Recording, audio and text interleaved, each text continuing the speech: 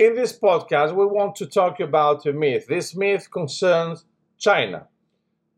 Everybody knows that right now, China is a dangerous country for many people, not only for the US or Europe, but also for humanity, because this system considers that its dogma is the right way to see everything.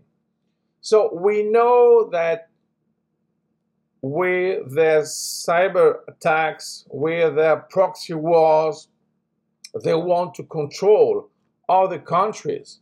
And more or less it's logical for this kind of power. But the idea is that we think that China is a superpower. We did the same mistake with Russia. In reality, we overestimate the power of China. Maybe in the near future, we have, it's correct, a problem because there is a danger. But in long term, there is a big difference. Why? Because China politics for the one and only one child was a disaster and a failure of its system. And right now, China makes what? The promotion in its families to get more children. So they have a problem with the population, they have their economy in trouble, they have problem also with jails, they have problem also in technology, and we think that they solve every kind of problem for this country. It's wrong. So we can see now the first traces of this kind of problems, and we can see that there is a difference between the near term and the long term distance. So if we want to see the tactics, we can see that yes, indeed, now it's a problem and it's a dangerous problem.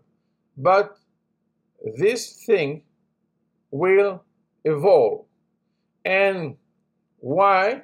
Because the internal problems of China are bigger than the others. So we have to avoid to overestimate and to consider that China is a superpower, because we did the same mistake also with Russia. It's only a power, it's not a rising superpower, it's not the case, and we have to think in a different way how we consider China. So there is a difference between the tactics for the near future and the strategy for the long-term future. And we have to do this thing to imagine how we can change not only our strategy, but also our intention about that.